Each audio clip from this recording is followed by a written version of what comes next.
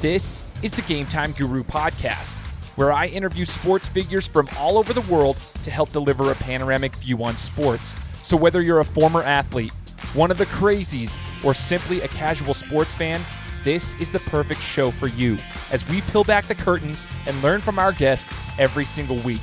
I'm your host, Shane Larson, and I'm helping you see sports through a different lens. What is good, everybody? Welcome out to another episode of the Game Time Guru podcast. If you guys don't know by now, my name is Shane Larson, host of the show, almost going on 6 years now. In January, it'll be 6 years. And just to give a shout out to everybody who's tuned in, if you don't know how this show works, the format is a weekly interview. I've been doing this since January 2017. I bring on a sports figure and we talk about their journey, what they're doing in the sports world, some of the lessons they may have learned throughout their journey, and just learning from them.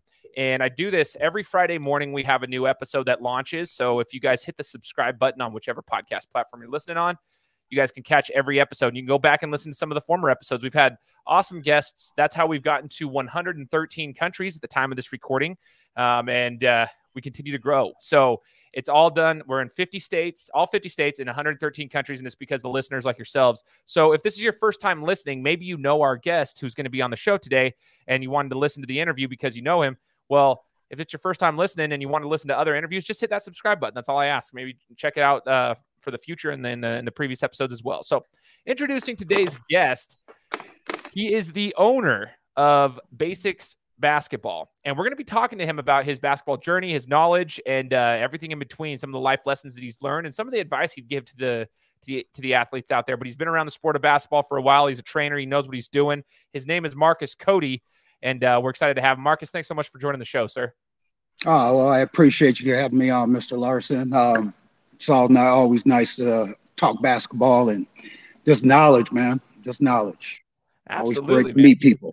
Heck yeah, I'm stoked to meet you, man. It's fun. Like I could already tell from your vibe when I got on a phone call prior to this recording. We're trying to figure out the settings for this, and I was like, yeah, I'm gonna have a good time with this guy chatting it up. Like just a good vibe. So if you guys are listening to this right now, obviously you are. If you're paying attention to this, take your notepads out on your mobile device and start getting ready to take some notes. I'm sure Marcus himself is going to be sharing some golden nuggets. So I want to rewind the clock with you, Marcus, real quick. Before we ever had Basics Basketball, before you decided to get into the training realm of things, talk to me about your sports background. Did you play basketball? And if so, where did you play?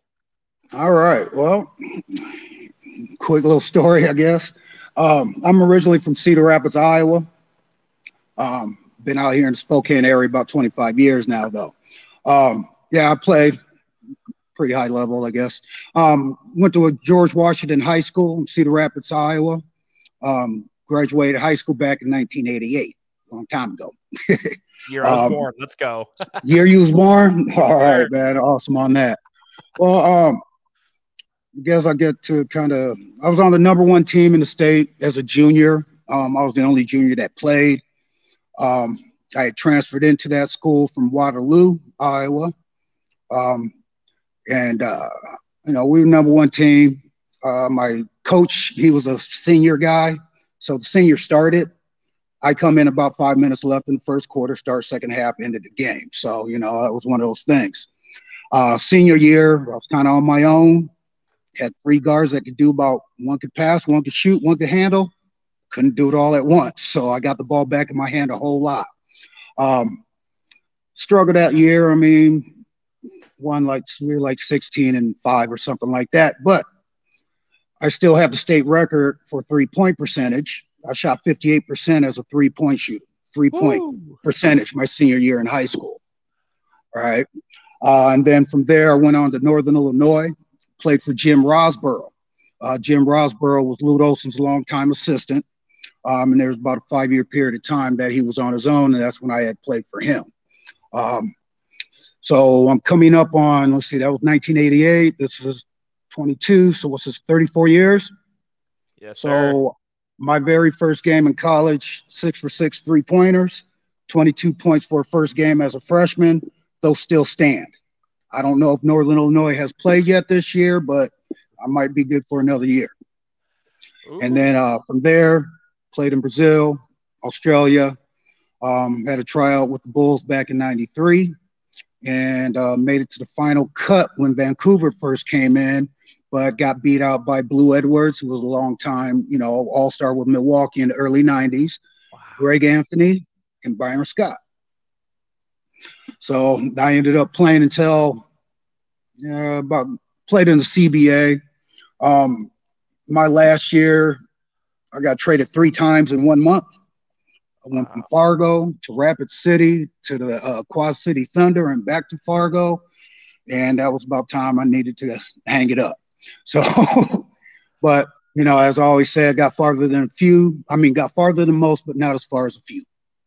Oh man, but that is there's so many things to unbox here in your story. So I'm glad you shared that. I was taking notes myself right here as I was listening to you. First things first, I want to kind of unbox this for some of the athletes that listen. I coach basketball at, the high school level. I coach club. So we're a traveling team and out of Idaho called Idaho Premier. And I coach the seniors. This last 2 years, we were coaching the seniors. So, had a lot of unsigned seniors coming into my club. So they're fighting for junior college spots, even just an offer somewhere. So they're a little bit hungry, but they're the ones that were kind of overlooked. And, they're a little bit hungry, but the skill set's not quite to the top level yet, and so we're working with that. Here's the situation. I want to ask, you played for a very good high school, obviously #1 high school in the state at that time. Yeah, I want to ask you what it was. High school coach was a Hall of Famer too. So I'm sure it was pretty strange. Like the skill level there was insane. Talk to us about what it was like playing at the high school level for a school that was that high up, that the expectations were high. You consistently were winning. You had a winning culture. You had a winning coach. What were your trainings like? Did you have? Well, my junior year, we were loaded. So it's kind of one of those situations when you got the squad that everybody's decent, everybody's real knowledgeable, then you kind of focus a little bit more on just the skill work, keeping them keeping them advanced that way. We didn't have to run a whole lot of X and O's. That was pretty simple for all of us. Our leading scorer was only 15 points a game, and coming off the bench, I was 4th leading scorer at 11. I think our whole starting lineup was like 9 to 15. So everybody's used to sharing the ball, so there wasn't just one thing. And our coach just really said, if you want to make a difference, it's going to be on the defensive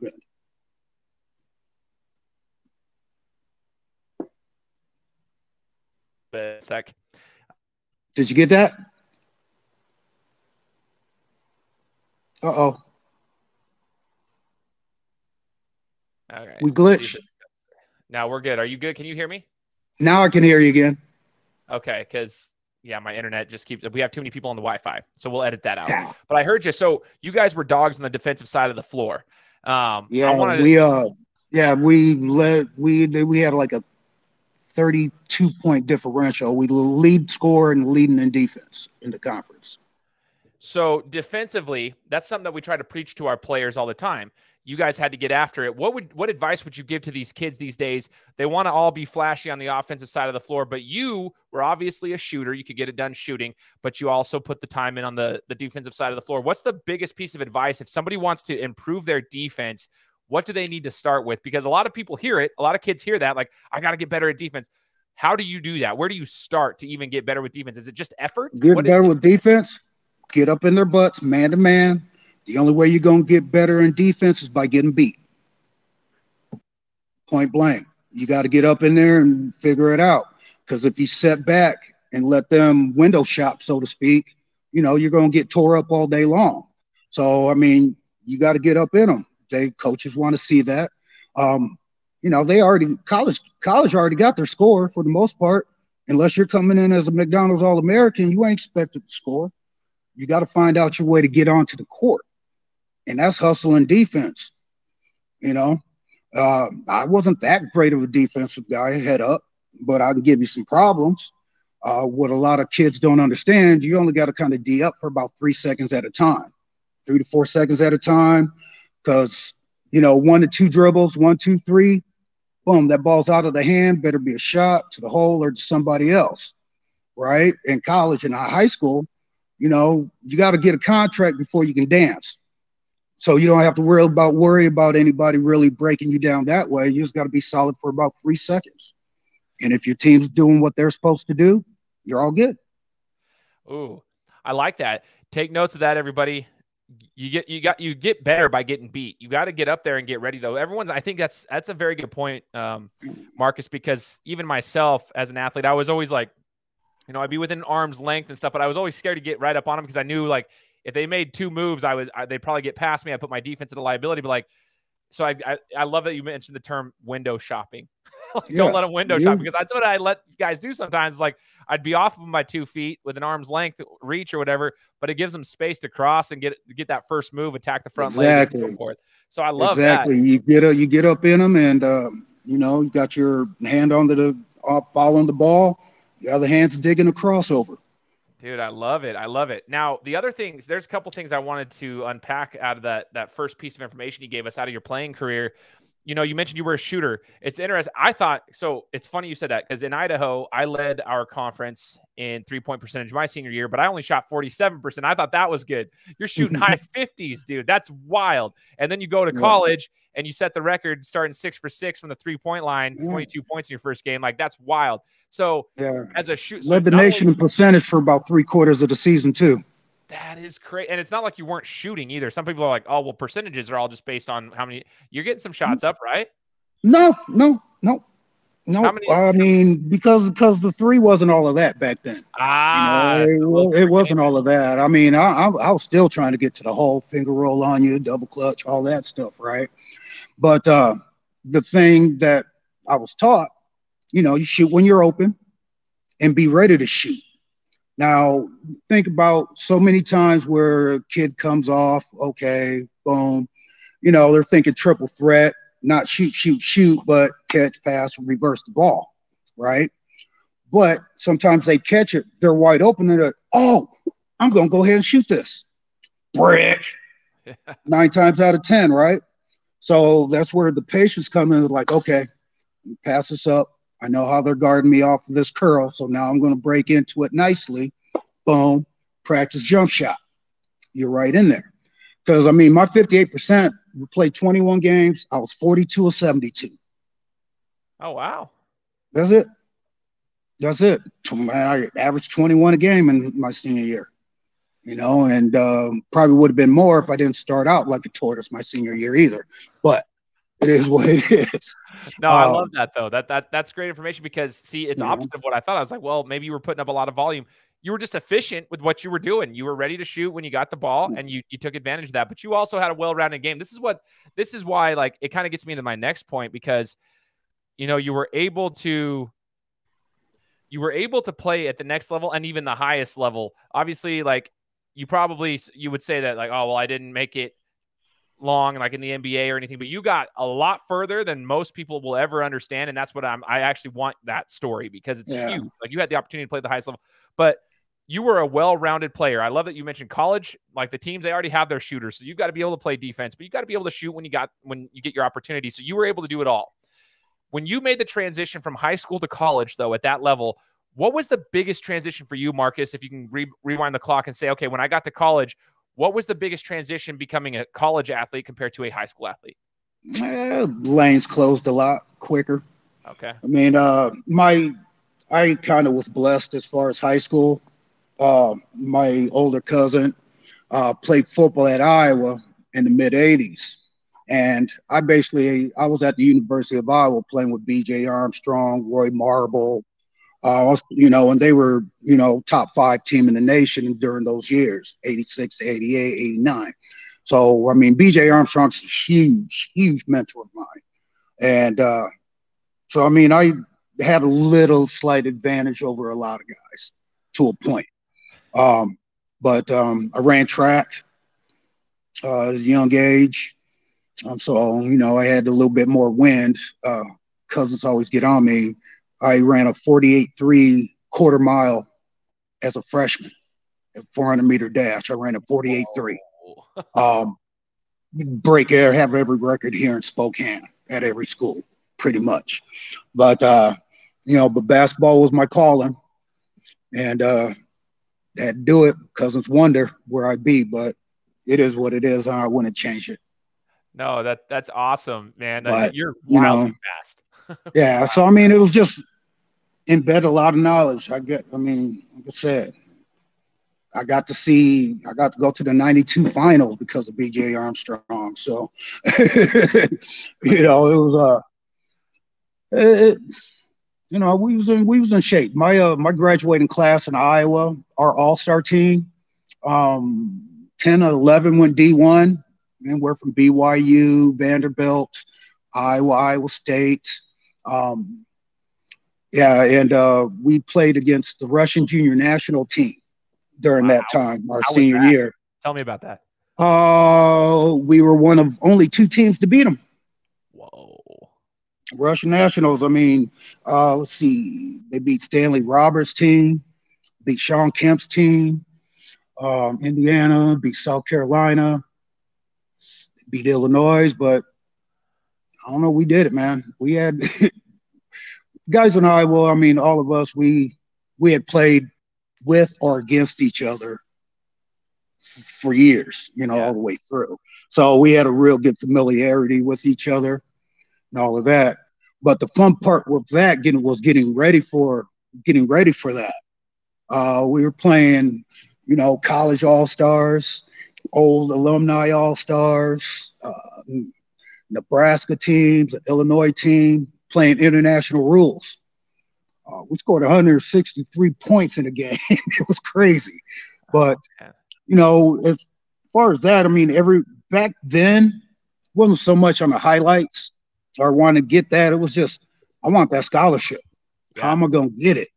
You know, it was like grades ain't doing all of that. How am I going to get it? Well, you better sacrifice, right?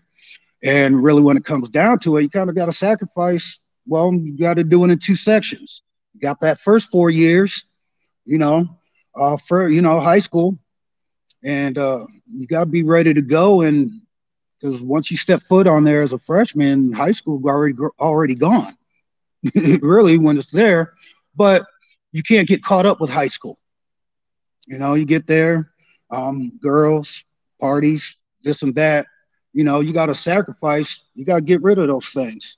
Not everybody has that opportunity. Nobody has that drive. Not all have it, right? But I mean, if you could sacrifice that little quick 4 years, do everything you're doing right, you should be playing college ball somewhere, right? Yeah. And then, you know, you handle your school and all of that and get your degree. You're at 22. You might not be playing ball anymore, but you're at 22 with a degree and got all kinds of time after 22 to mess around and have fun.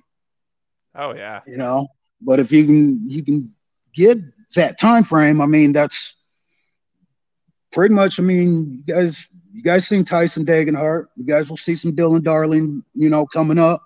Those two were already good, but wanted to go beyond.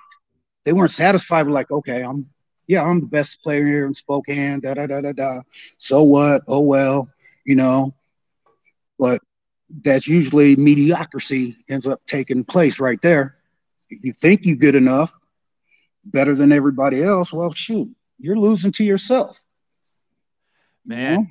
I hope everybody took note of that because and shout out Dagenhart. He's a Boise State. I'm a Boise State alum. I mean, that's where I reside, is right here in the Treasure Valley of Idaho. So Dagenhart's a stud out of Spokane. But sacrifice, I think it's something that a lot of youth don't realize how important that is. And I love that you just broke it down. I mean, you got a lot of time after 22. If you can just do the things right now, you should be able to have an opportunity. Now, I wanted to ask you about your playing days professionally. You mentioned Brazil. So, Marcus, when I was 19, I served a church mission for 2 years down in Brazil. Actually, I lived down in Brazil. And what some people didn't realize, and myself included, because you always hear about soccer down in Brazil. And a good friend of mine, Reggie Larry, who was a Boise State alum, he actually played down in Brazil for a short period of time as well, down in Sao Paulo for the Corinthians organization. But they have a lot of soccer. They have a lot of volleyball on both men's and women's, but people kind of overlook the basketball that's in Brazil. And I actually thought it was incredible. I'm like, dude, just because they have a lot of, like, the football is what brings in the money to that country. Obviously, soccer is like their biggest thing, but basketball, I thought, dude, Marcus, I was like, holy cow, some of these dudes are just monstrous, you know? So talk to me about your experience there. Like, I want to know if it was like that when you were there. Here's the story. I graduated May 15th, 1992. Got my degree in hand at 11:30 a.m. I was on a plane at 1:30 p.m. to Brazil. Oh, wow. Immediately. One of my assistants had got a job there and needed a guard, so I kind of got handed that one. So now overseas, basically corporations kind of own the companies. So I played for Rips Up Pulp and Paper down there. Um, it was interesting, and I got to witness a Hall of Famer in person and probably the world's leading scorer, Oscar Schmidt. Guys, look that name up, Oscar Schmidt.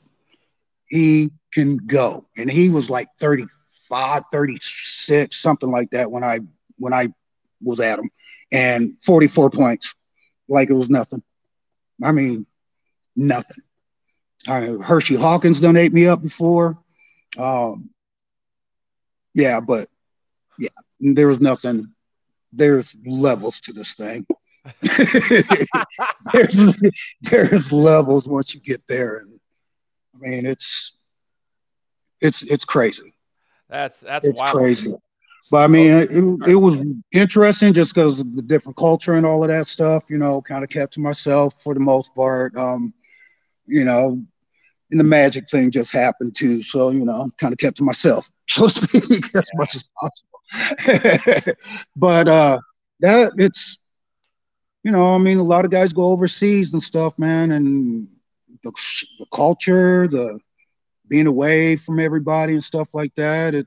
It can wear on you a little bit, but um,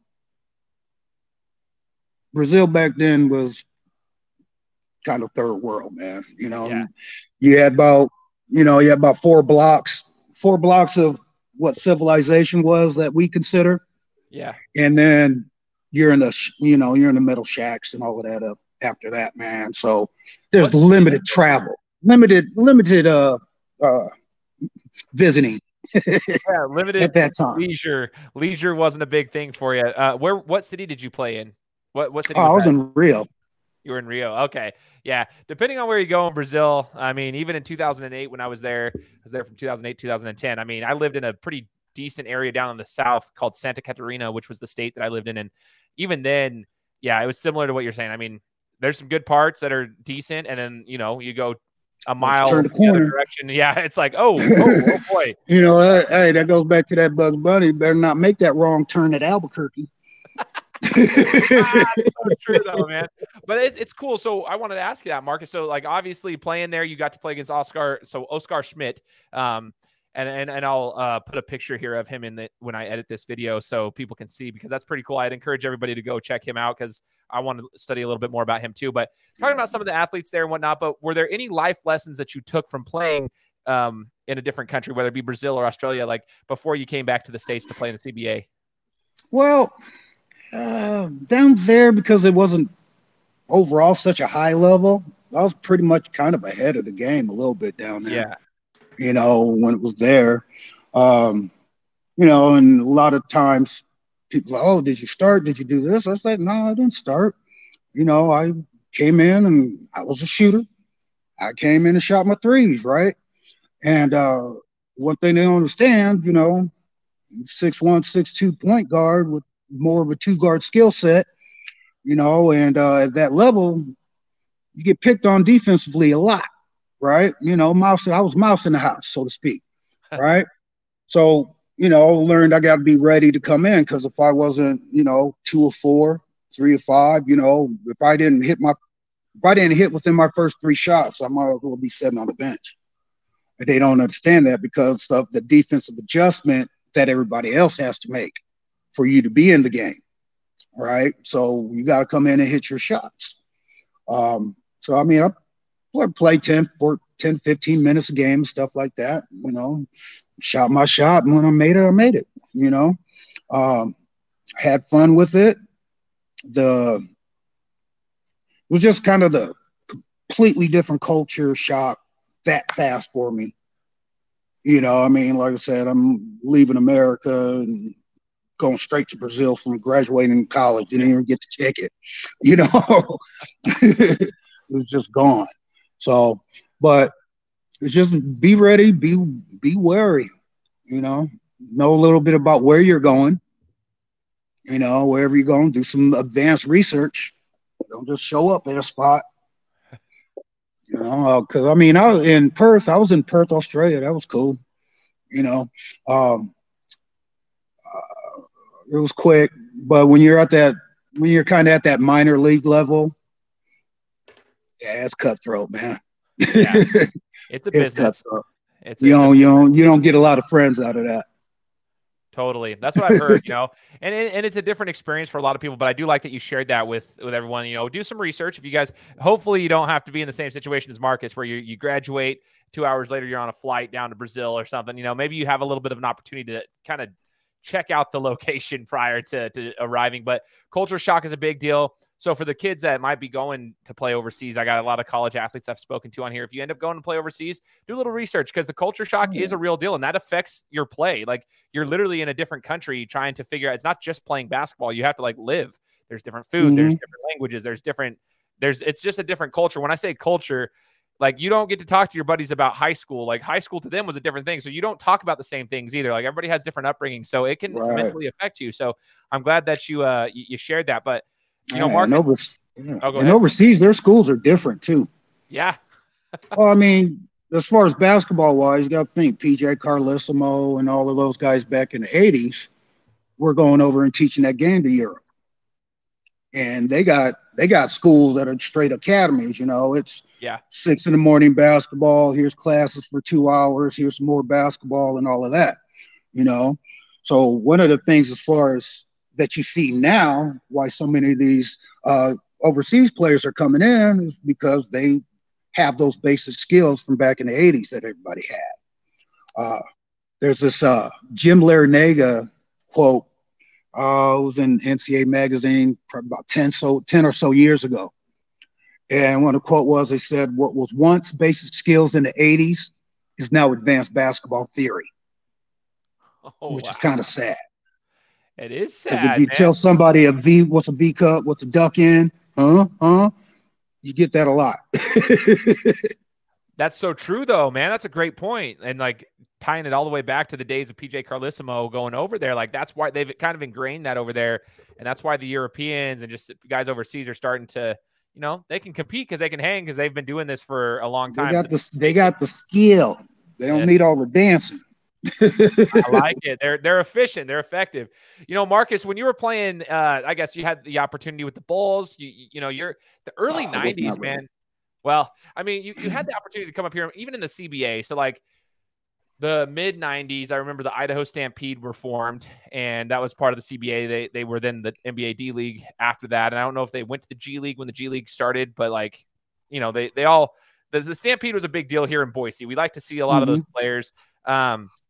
Randy Livingston was a player back then that I've actually had on my show, but Livingston was an amazing high school athlete, and then, had some injuries, but he still had his chance to play in the NBA. But then he was playing in the CBA with the Stampede and then coached and so forth.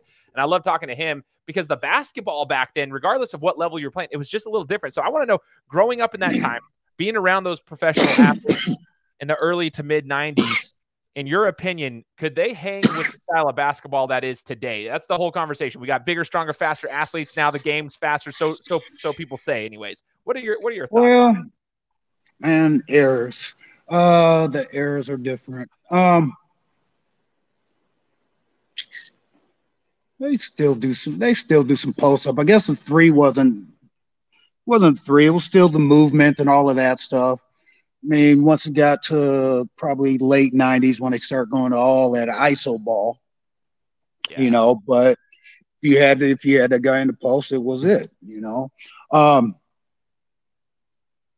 See, because you got to think, what's my boys from Indiana?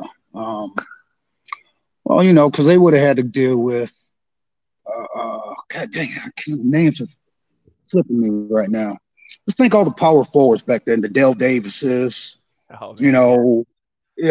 just those muscular rebound guys, right? Yeah. they'd probably be able to get up and down the court. Probably wouldn't shoot as well, but defensively, they'd probably be a little bit better. But it's hard to say because, I mean, if somebody came in with a Shaq, the game would change again. The game would change again.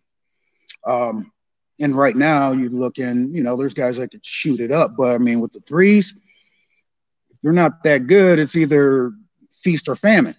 Yep. Right? They either going to hit 7 straight threes and blow you out, or they going to miss 7 straight threes and pitch a tent and say they can't do it.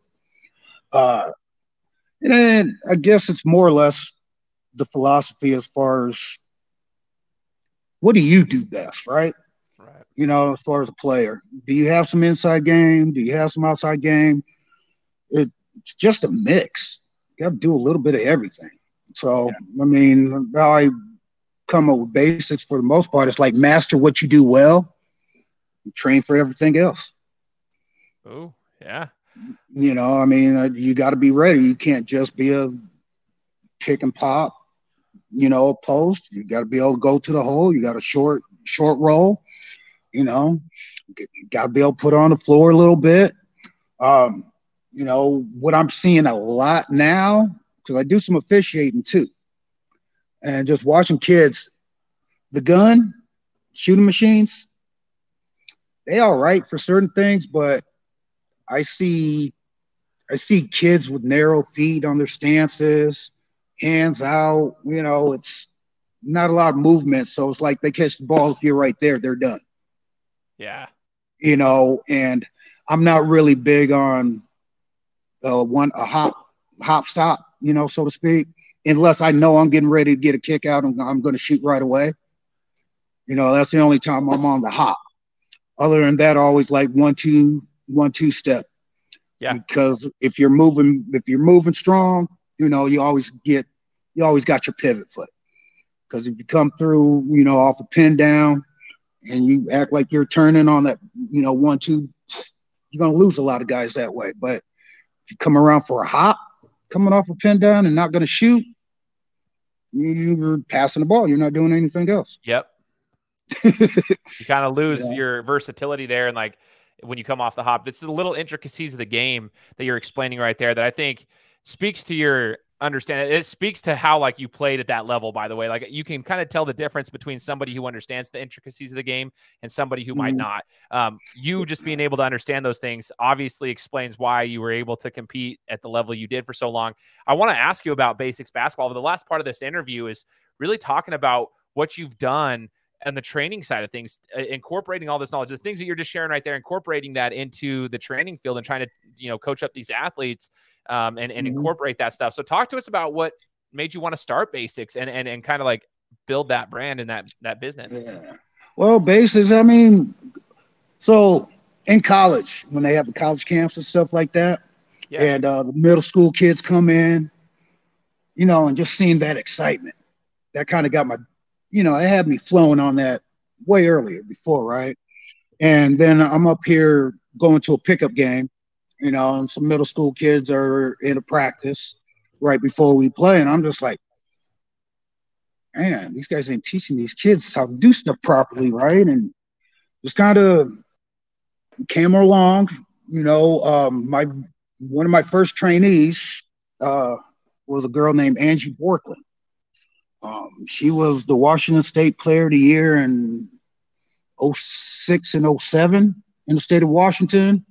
Went to Tennessee and got the national championship with Candace Parker in her first year. But that was like my first one that really somebody that was already good but wanted to get better. Right. That kind of had me fueled on that. And then picked up a couple kids here and there. It wasn't until about 2009, 2010 when people started like, hey, Marcus this, Marcus that, right? So the University of High School up here had a group of kids, Jared Miller, Cameron Chase. So I ended up helping those guys become the first team in 26 years at University of High School to even go to state. And then then two more consecutive state trips with that school and the subsequent classes through there. Did that. I had kids that were coming from other schools because my whole thing coming up was like, I don't care what AAU team you play for. I don't care what high school you play for. I'm trying to get you to college. I'm trying to get you better. And the better everybody gets around here, the better everybody's chances is. Because girls basketball up here is always, since I've been here, has been a hotbed. Yeah. There's 2 or 3 D1 girls going out of here every year, where it was up. Well, let me see. So Anton Watson, probably the first D1 scholarship out the area in a while. But up until and then last year, 2 Jay Stevens and Dylan at Washington State. So it's starting to pick up where the guys are going. They're being seen, and then plus, like I always said, Gonzaga's gotten better throughout the years. Yeah, more opportunities for those players to stick around, after their career and stuff like that. And height's starting to come into this town now. I've seen a couple of your podcasts where you guys, you got 6'4" centers. Yeah. We're starting to get. We got a couple sophomores. We got a couple 6'10" sophomores, a couple 6'9" freshmen coming in. So Spokane's starting to be it. But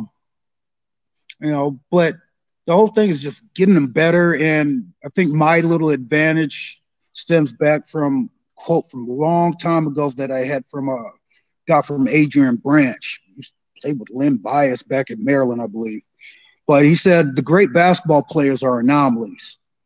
Something's wrong, something weird, longer arms, longer hand, LeBron built out from birth, just something different, something odd than the cookie cutter. So, and then when I was coming up, I'm seeing Ewing, Elijah Watson, Jordan, Isaiah Thomas, and I used to just copy footwork. They did this, they did this, they did that. Okay, they move like this, they move like, man, my body don't move like that. So how can I make it mine? So I really look at the mechanics of a kid. I look at the mechanics, how they move, where's the ball coming from, how they hold the ball. Is it something I can change, or is it something I just got to adjust for them to make? Say some kids got to, they're off to the side or whatever, with their thing, right? So it's always going to the right or to the left. So I would tell this kid, I was like, okay, so from how you shoot, how it comes off your hand, don't aim at the first loop, aim at the loop to, one back. If you're shooting to the right, aim at the one to the left, one left of center, right? So your natural movement will get you center. Or even, like on the free throw line, just move them on the nail. Either they're in, left foot to the inside or right foot to the inside of the nail, or they may be center of the nail or a little bit over. So you just find something that's going to be consistent so their stroke looks like it's straight instead of. No, this is good information though. This is why you're good at what you do. It's interesting to see the evolution of athletes coming through Spokane as well. I mean, like you said, we've talked about it before here in Idaho. It's you don't have a lot of big men, and that's what hinders some of the big men. I mean, we've got like Blake Buchanan up north in Coeur d'Alene. He's playing for Lake City. That guy will go to Virginia. He's a stud. The good thing is he plays for some good travel teams, so he gets to see some good competition. But in Idaho, it's not like he's going up against crazy big athletes. So like that can be a shell shock to him when he gets to the next level. I mean, that's something that's always been. I mean, I like Blake. Like Blake a lot. He's going to go play. He was one of my good friends and ex-competitors. I played against Tony Bennett in high school and in college. So. Oh, wow. He's a good choice for them. But yeah, I mean, a lot of times it's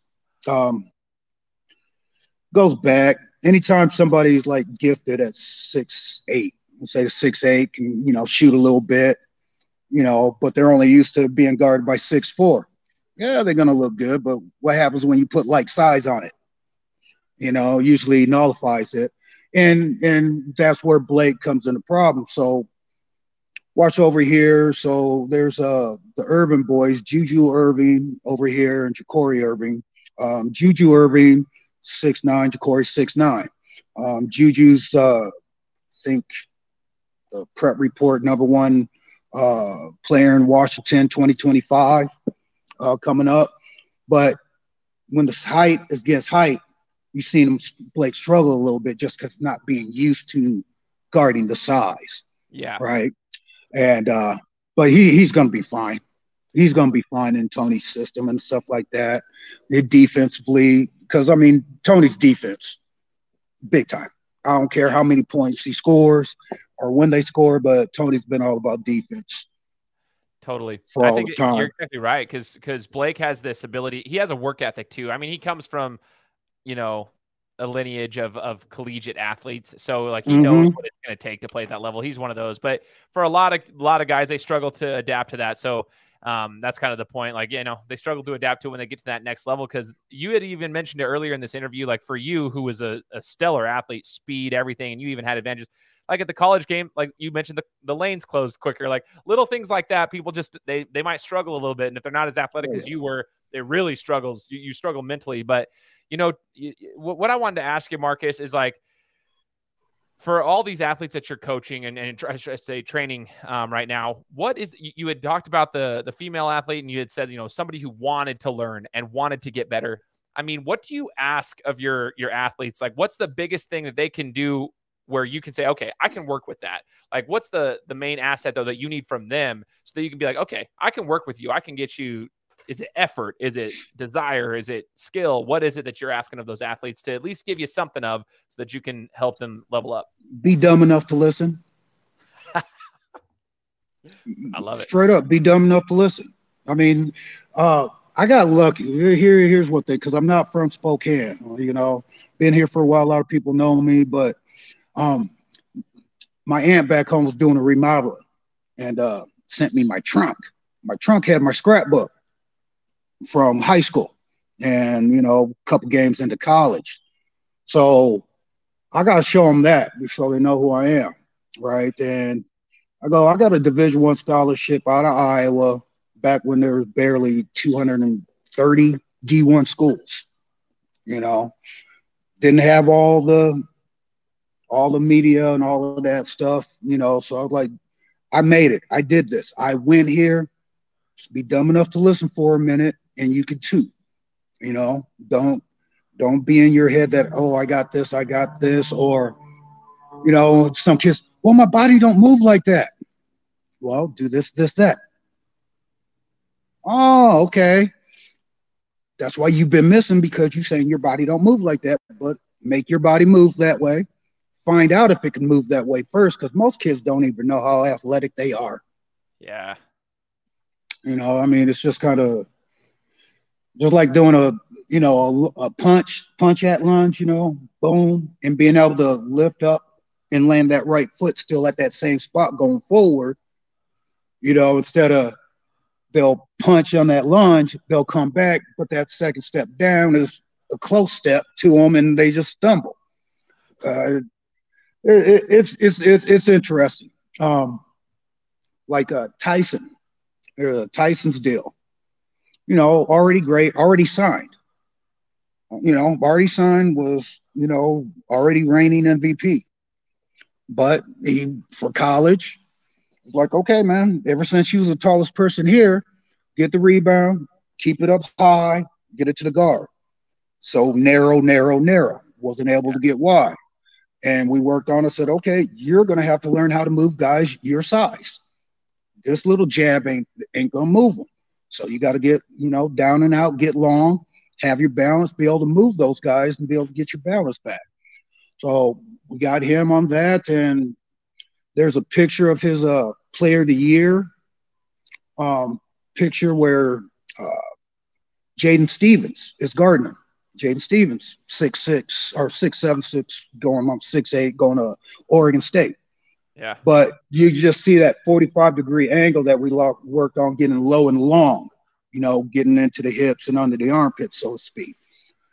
So it was everything that we had worked on religiously during COVID. Uh, that summer, I mean, we're 6 a.m. out at the elementary schools, junior high over here, elementary there outside. Didn't matter. We was getting it in. Me and Dylan too, getting it in at an elementary school by his house. So same with Tyson. Tyson was able to get longer and lower, get by folks a little bit quicker, balance coming back to a shot. And you guys all seen what he did last year. Totally. Because, my thing for him, I was like, I'm getting you off the bench. You're not going to go down there and just sit. So this is what we're going to do to get you prepared. So when time comes, you're going to be there. And I remember him talking to me after his first 2 weeks down there. He thought he'd be farther behind, so to speak. And he said, I'm about right there. And he's already breaking Justinian Jessett's, little practice 3-point records and stuff like that, already putting those things to shame. And, when the opportunity came, he took it and, like I said, don't give it back. and real proud of that kid. And then got Dylan Darling, Washington State. He basically had the road runner. Everybody was scared to guard him because he was so fast, right? So everybody, about 2 distance off, right? Yeah. So, to get around anybody, he had to get the road runner and try to get by. So our focus was on making defense move without you moving. So worked a lot on getting under your control. So like you launch dribble, boom, and getting that leg right up underneath you and be able to hold that spot, right? Where most kids, if they're in a lunge and you tell them to get square, they're leaning forward a little bit, right? They're off balance. So we really worked on 90-degree jabs. Defense is guarding you at 45-degree angle normally. Then you beat 45s by 90s, right? So you're opening up feet, opening up the outside feet, taking advantage of the proper defense. Proper defense, your lead foot's supposed to be on top of their lead foot, your offensive lead foot, right? Yeah. That's where it's always supposed to be. So what do you got to attack? You got to attack the feet. So we really jabbing out with the ball, just staying put, being able to switch pivot feet in the same place. Between the legs, bringing it back. When we really focus on between the legs, bringing it back, and left foot, ball hits with the right hand when left foot hits. Bam. So you're always there, always that timing, right? That way you can change pivot feet real quick. And that kid, he went beyond what I thought he was going to do last year. That kid, wow. I mean, and that's another one of those kids that doesn't matter what time. We got access to a gym, church gym here. Mm-hmm. So me and him were on a Monday night, midnight, at Redeemer Church in Spokane. He had a game the next night. He was just asking as far as, hey, gotta get some shots up, playing against this and that. Told him a few kind of tricks, what to do as far as up against a 1-3-1. With if you're a guard and the scorer playing up against a 1-3-1 zone, your first thing is try to get everybody else's shot. Everybody active. Make sure everybody gets a touch, a shot, so you can pay attention to how that 1-3-1 zone's reacting, right? And then you tear it up. So kind of funny thing, the next day, talked to one of my friends who's an assistant coach where he was playing. I asked him, what happened? So I don't know, man. It was like first 5 minutes he was doing this and that. Then all of a sudden he tore it up. I was like, I'm sorry. But he scored 35 points that game. And we were shooting at midnight, and he had classes and stuff like that. And it's just, there's certain guys that just want it beyond, just want to prove everybody wrong. Yeah. Don't drink the Kool-Aid, so to speak, because that happens to so many kids. Oh man, you can do this, you can do that, da da da da da da da. Okay. But what are you when you go to bed? Are you going to lie to yourself and say you already made it, or are you going to get up and do something? Because most of these kids lie to themselves a lot of times, man. Totally. I see it all the time, Yeah. actually. I think that happens a lot more than we think. But that is awesome information. It's cool to hear about those two examples specifically, and I love that you said you got to be dumb enough to listen. So here's my last question for you, Marcus. If people are around your area, whether it's Northern Idaho, it's over in Spokane, wherever it may be, if they want to take advantage of your services and maybe get in contact with you, what's the best way to do so? Man, Basics Basketball, Instagram, Basics by Coty. Yeah, dude, or call me 509-655-2938. I ain't scared.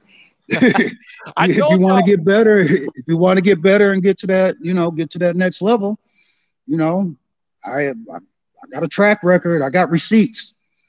I got receipts. So, and it's going to be fun coming down to your area on the 12th to see my last two conference players of the year and state of Washington State players of the year battle. Shoot, right away. It's crazy. But I got to be down there to support both of those guys. They work out together. So it's awesome. It's awesome. Yeah. That's so cool. I'm sure it's so awesome to see the fruits of your labor too. Just that, you're working with these young athletes and to see them continue to move forward. But here, I'll put those things in the description of this podcast. If you guys want to get a hold of Marcus, I'm telling y'all, as soon as he was talking, I was like, I told you guys would like his vibe. He's handing out his phone number, telling you, dude, just get a hold of him. If you want to work, he'll work with you. So come over there and be dumb enough to listen, as he says, and he'll be ready to work with you. So Marcus, I just want to say, and you guys watch out for those Lake City boys down there too. Ooh, we got them. Colton and Reese get hotter than fish grease, boy. I'm telling you, those boys can shoot. Yeah, we're fully aware of that, man. We love those guys up north, and we have them winning the state championship, even though why he's going to have something to say about that again. So we'll see what happens. But Marcus, I appreciate Lapaway's going to repeat too. Yeah, Lapaway's amazing. Marcus, you're awesome, man. I appreciate you joining the show and for sharing your knowledge with us. Thank you so much, sir. All right, thanks a lot, man. And I'll probably see you down there. I hope you're at the game, man. Absolutely, man. Just stay in touch. And for the rest of you guys out there listening, make sure you leave us a review, and we'll be coming to you next week with another interview. Take care. Guys, thanks so much for listening to another episode of my show. Now, if you could go and do me a favor, head over to iTunes, give me 5 stars, and leave me a review. It would be greatly appreciated. Thanks, guys. Appreciate your support.